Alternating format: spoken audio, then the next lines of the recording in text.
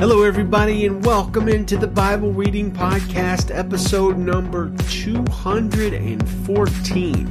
Today's big Bible question is, what is the cup of God's wrath, and who ultimately drank it? So hello, friends and family, and happy Wednesday to you. Today we're talking about a topic that should make us shudder at first, and then make us celebrate. Our readings for the day are less than normal, because on Sunday night I read one chapter ahead in Judges, which leaves us Jeremiah 25, Acts 16, and Mark 11 to read on today's episode. Our focus passage is from Jeremiah chapter 25, and it's a hard and not very hopeful passage viewed in and of itself. However, viewed from our perspective, post-crucifixion and resurrection of Jesus, it is a most beautiful and sobering passage. In this chapter, we will hear about the terrifying cup of God's wrath.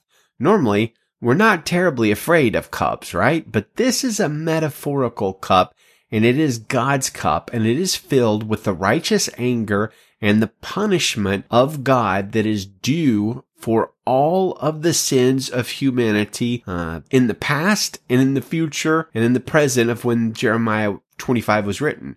Because God is fully just and fully holy, like perfectly just and perfectly holy, all sin must be accounted for. Nothing at all can be overlooked by a purely holy and a pure God.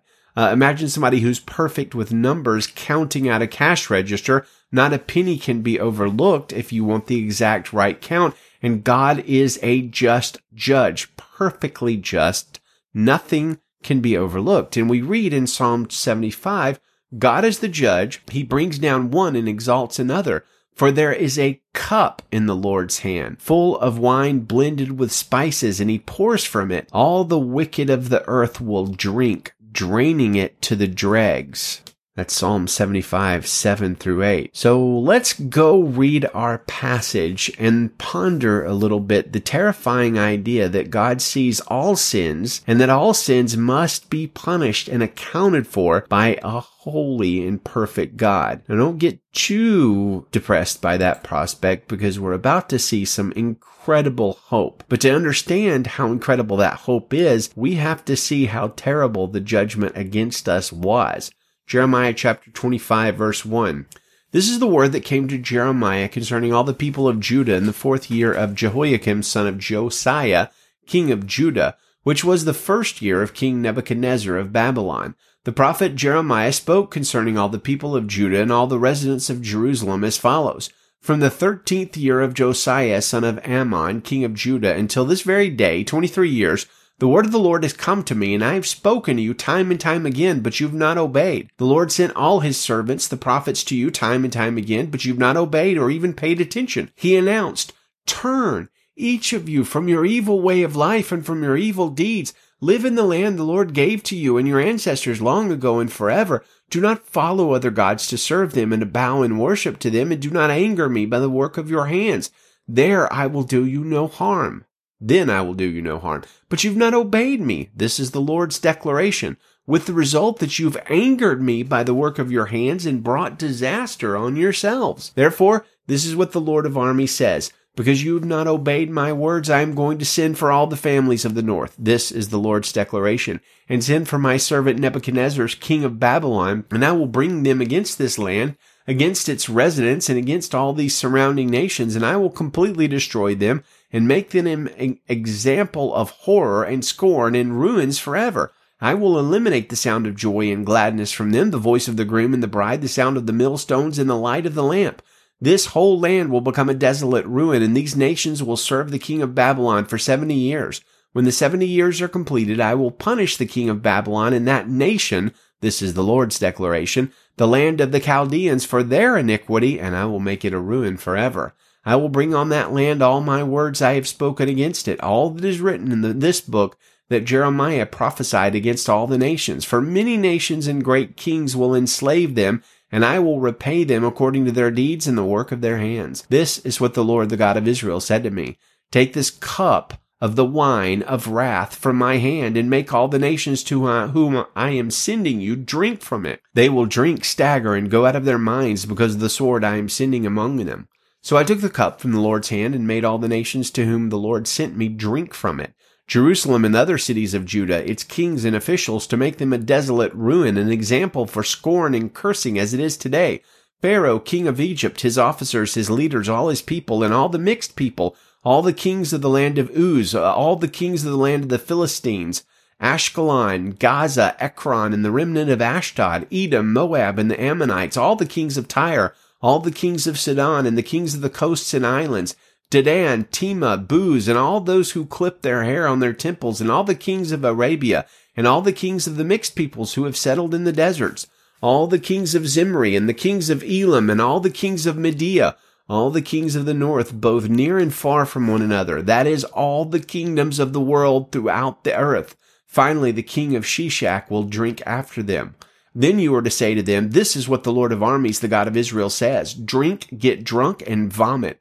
Fall down and never get up again as a result of the sword I am sending among you. If they refuse to accept the cup from your hand and drink, you are to say to them, this is what the Lord of armies says, you must drink, for I am already bringing disaster on the city that bears my name, so how could you possibly go unpunished? You will not go unpunished, for I am summoning a sword against all the inhabitants of the earth. This is the declaration of the Lord of armies.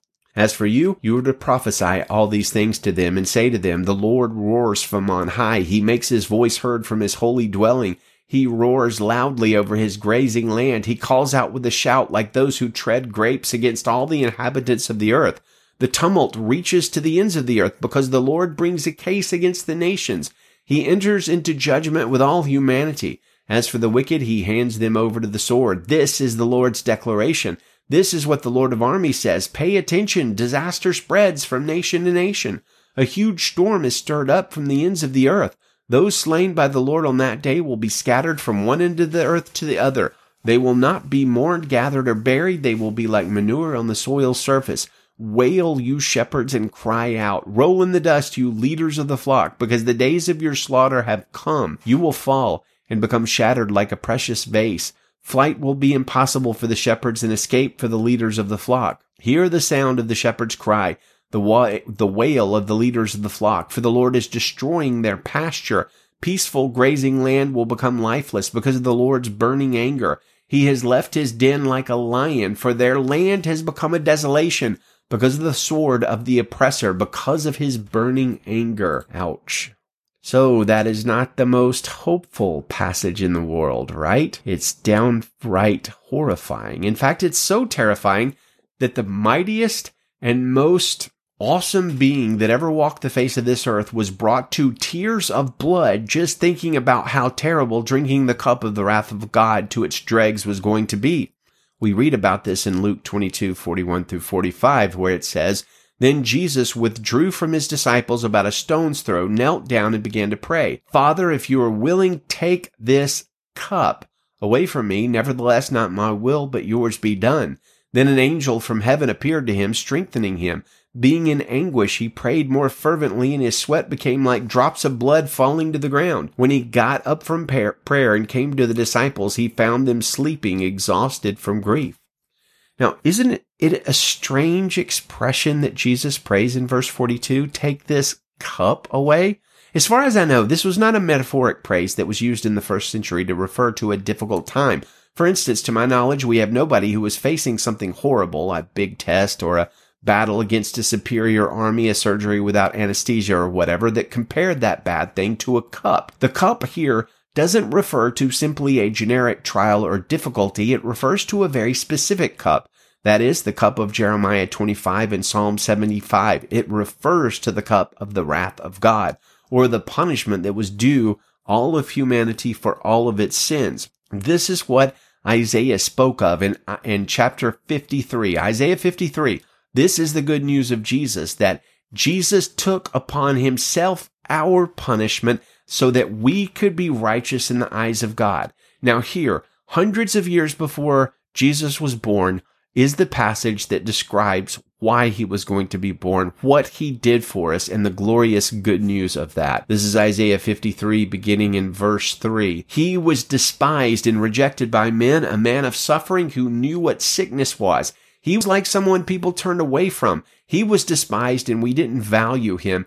Yet he himself bore our sicknesses, and he carried our pains, but we in turn regarded him stricken, struck down by God, and afflicted. But he was pierced because of our rebellion, cursed, crushed because of our iniquities.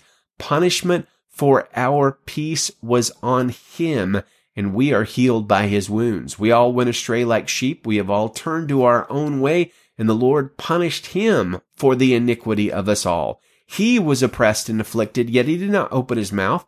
Like a lamb led to the slaughter, and like a sheep silent before her shearers, he did not open his mouth.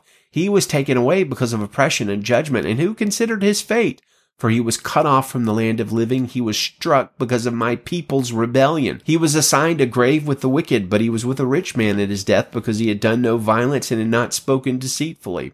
Yet the Lord was pleased to crush him severely. When you make him a guilt offering, he will see his seed, he will prolong his days, and by his hand the Lord's pleasure will be accomplished. After his anguish he will see light and be satisfied. By his knowledge my righteous servant will justify many, and he will carry their iniquities. Therefore I will give him the many as a portion, and he will receive the mighty as spoil, because he willingly submitted to death and was counted among the rebels.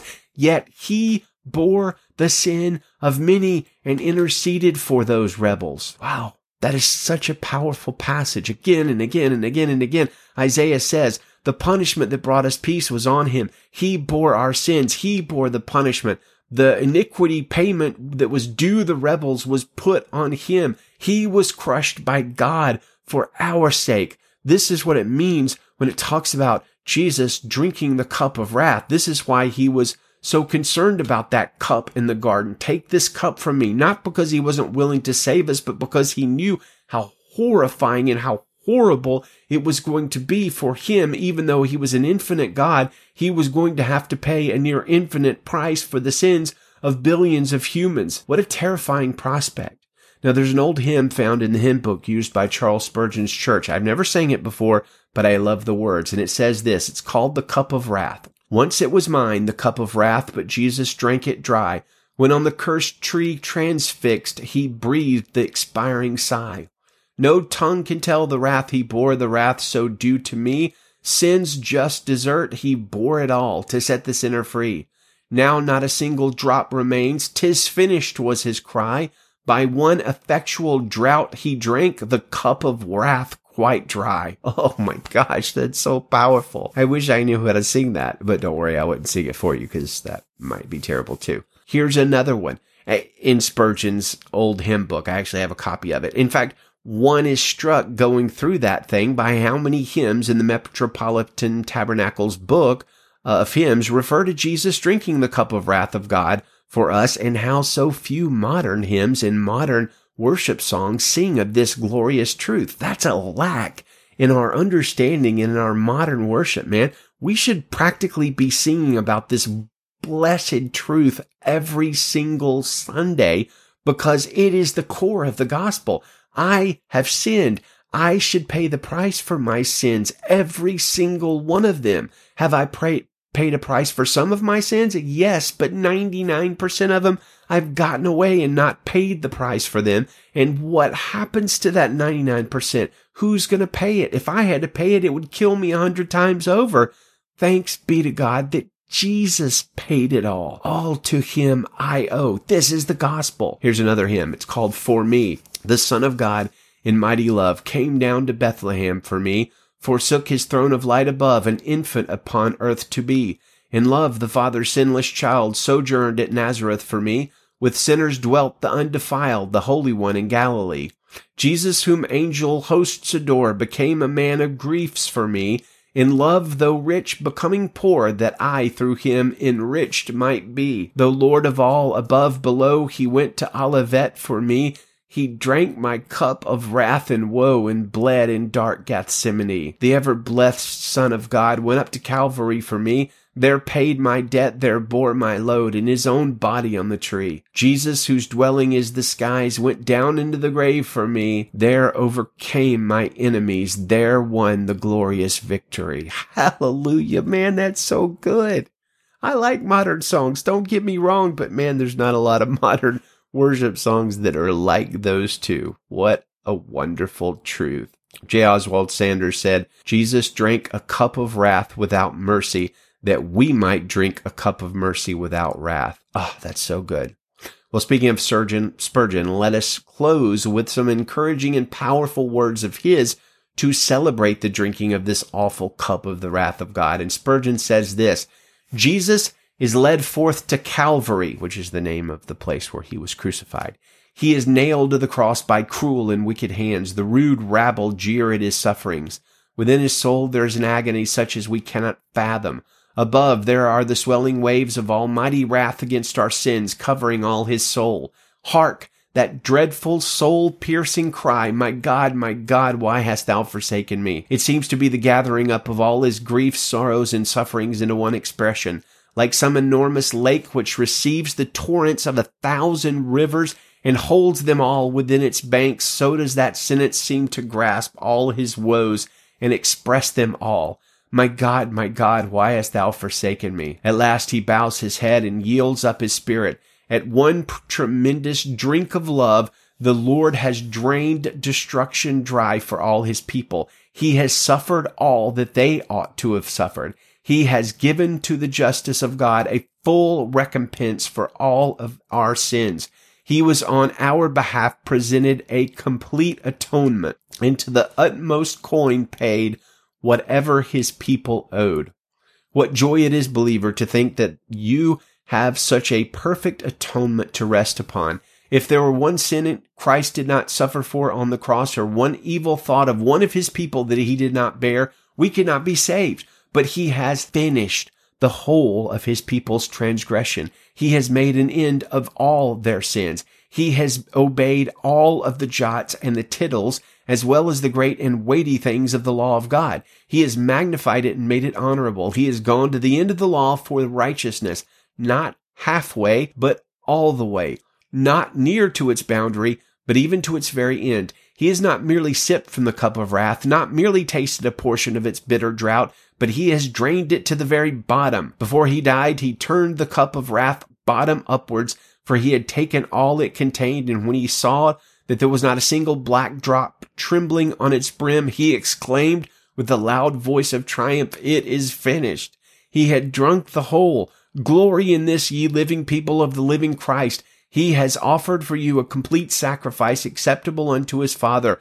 Glory in this, you chosen people of the living God, that Christ also hath once suffered for sins, the just for the unjust, that he might bring us to God. Amen. Bless the Lord. He drank the cup for you and me. Savor that truth, dear friends, and rejoice in it. We will continue with Mark chapter 11, verse 1. We find Jesus in the triumphal entry on the way to drinking the cup.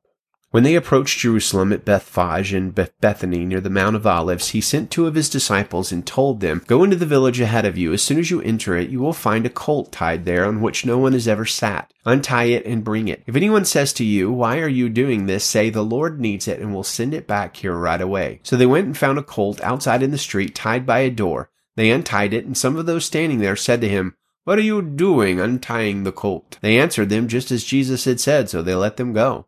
They brought the colt to Jesus and threw their clothes on it, and he sat on it. Many people spread their clothes on the road, and others spread leafy branches cut from the fields. Those who went ahead and those who followed shouted, "Hosanna! Blessed is he who comes in the name of the Lord. Blessed is the coming kingdom of our father David. Hosanna in the highest heaven." He went into Jerusalem and into the temple. After looking around at everything, since it was already late, he went out to Bethany with the 12. The next day, when they went out from Bethany, he was hungry. Seeing in the distance a fig tree with leaves, he went to find out if there was anything on it. When he came to it, he found nothing but leaves, for it was not the season for figs. He said to it, "May no one ever eat fruit from you again." And his disciples heard it. They came to Jerusalem, and he went into the temple and began to throw out those buying and selling. He overturned the tables of the money changers and the chairs of those selling doves, and would not permit anyone to carry goods through the temple. He was teaching them, Is it not written, "My house will be called a house of prayer for all nations," but you have made it a den of thieves. The chief priests and the scribes heard it and started looking for a way to kill him, for they were afraid of him because the whole crowd was astonished by his teaching. Whenever evening came, they would go out of the city. Early in the morning, as they were passing by, they saw the fig tree withered from the roots up. Then Peter remembered and said to him, "Rabbi, look, The fig tree that you cursed has withered." Jesus replied to them, "Have faith in God. Truly I tell you, if anyone says to this mountain, 'Be lifted up and thrown into the sea,' and does not doubt in his heart, but believes that what he says will happen, it will be done for him. Therefore I tell you, everything you pray and ask for, believe that you have received it, and it will be yours. And whenever you stand praying, if you have anything against anyone, forgive him, so that your Father in heaven will also forgive you your wrongdoing." They came again to Jerusalem. As he was walking in the temple, the chief priests, the scribes, and the elders came and asked him, "By what authority are you doing these things? Who gave you this authority to do these things?" Jesus said to them, "I will ask you one question, then answer me, and I will tell you by what authority I do these things. Was John's baptism from heaven or of human origin? Answer me." They discussed it among themselves. "If we say from heaven," he will say, "then why didn't you believe him? But if we say of human origin..." They were afraid of the crowd, because everyone thought that John was truly a prophet. So they answered Jesus, "We don't know." And Jesus said to them, "Neither will I tell you by what authority I do these things." Acts chapter 16, verse 1, Paul went on to Derbe and Lystra, where there was a disciple named Timothy, the son of a believing Jewish woman, but his father was a Greek. The brothers and sisters at Lystra and Iconium spoke highly of him, and Paul wanted Timothy to go with him. So he took him and circumcised him because of the Jews who were in those places, since they all knew that his father was a Greek. As they traveled through the towns, they delivered the decisions reached by the apostles and elders at Jerusalem for the people to observe. So the churches were strengthened in the faith and grew daily in numbers. They went through the region of Phrygia and Galatia. They had been forbidden by the Holy Spirit to speak the word in Asia. When they came to Mysia, they tried to go into Bithynia, but the Spirit of Jesus did not allow them. Passing by Mysia, they went down to Troas. During the night, Paul had a vision in which a Macedonian man was standing and pleading with him, "Cross over to Macedonia and help us." After he had seen the vision, we immediately made efforts to set out for Macedonia, concluding that God had called us to preach the gospel to them. From Troas, we put out to sea and sailed straight for Samothrace, the next day to Neapolis, and from there to Philippi, a Roman colony and a leading city of the district of Macedonia. We stayed in that city for several days.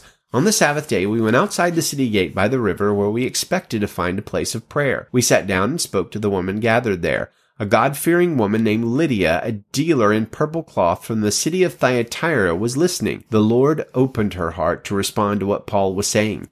After she and her household were baptized, she urged us, "If you consider me a believer in the Lord, come and stay at my house." And she persuaded us. Once, as we were on our way to prayer, a slave girl met us who had had a spirit by which she predicted the future. She made a large profit for her owners by fortune-telling. As she followed Paul and us, she cried out, "These men who are proclaiming to you a way of salvation are the servants of the Most High God." She did this for many days. Paul was greatly annoyed. Turning to the spirit, he said, "I command you in the name of Jesus Christ to come out of her." And it came out right away. When her owners realized that their hope of profit was gone, they seized Paul and Silas and dragged them into the marketplace to the authorities. Bringing them before the chief magistrates, they said, "These men are seriously disturbing our city. They are Jews and are promoting customs that are not legal for us as Romans to adopt or practice." The crowd joined in the attack against them, and the chief magistrates stripped off their clothes and ordered them to be beaten with rods. After they had severely flogged them, they threw them in jail, ordering the jailer to guard them carefully. Receiving such an order, he put them into the inner prison and secured their feet in the stocks. About midnight, Paul and Silas were praying and singing hymns to God, and the prisoners were listening to them. Suddenly there was such a violent earthquake that the foundation of the jail was shaken, and immediately all the doors were opened and everyone's chains came loose. When the jailer woke up and saw the doors of the prison standing open, he drew his sword and was going to kill himself since he thought the prisoners had escaped.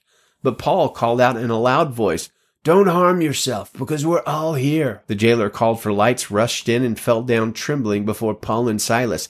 He escorted them out and said, "Sirs, what must I do to be saved?" And they said, "Believe in the Lord Jesus, and you will be saved, you and your household." And they spoke the word of the Lord to him along with everyone in his house. He took them the same hour of the night and washed their wounds. Right away he and all his family were baptized. He brought them into his house, set a meal before them, and rejoiced because he had come to believe in God with his entire household. When daylight came, the chief magistrate sent the police to say, "Release those men." The jailer reported these words to Paul, "The magistrates have sent orders for you to be released, so come out now and go in peace." But Paul said to them, "They beat us in public without a trial, although we are Roman citizens, and throw us in jail. And now they are going to send us away secretly? Certainly not. On the contrary, let them come themselves and escort us out." The police reported these words to the magistrates, and they were afraid when they heard that Paul and Silas were Roman citizens. So they came to appease them, and escorting them from prison, they urged them to leave town. After leaving the jail, they came to Lydia's house, where they saw and encouraged the brothers and sisters, and departed. Amen. Friends, may the Lord bless you and keep you safe. May his face shine upon you and encourage you, especially those of you who are right now low and anxious and worried. He is near. He is for you. He is not against you because of the blood of Jesus. May his love bloom and blossom in your hearts, and may his peace explode in your mind today. May his hand protect you. Godspeed.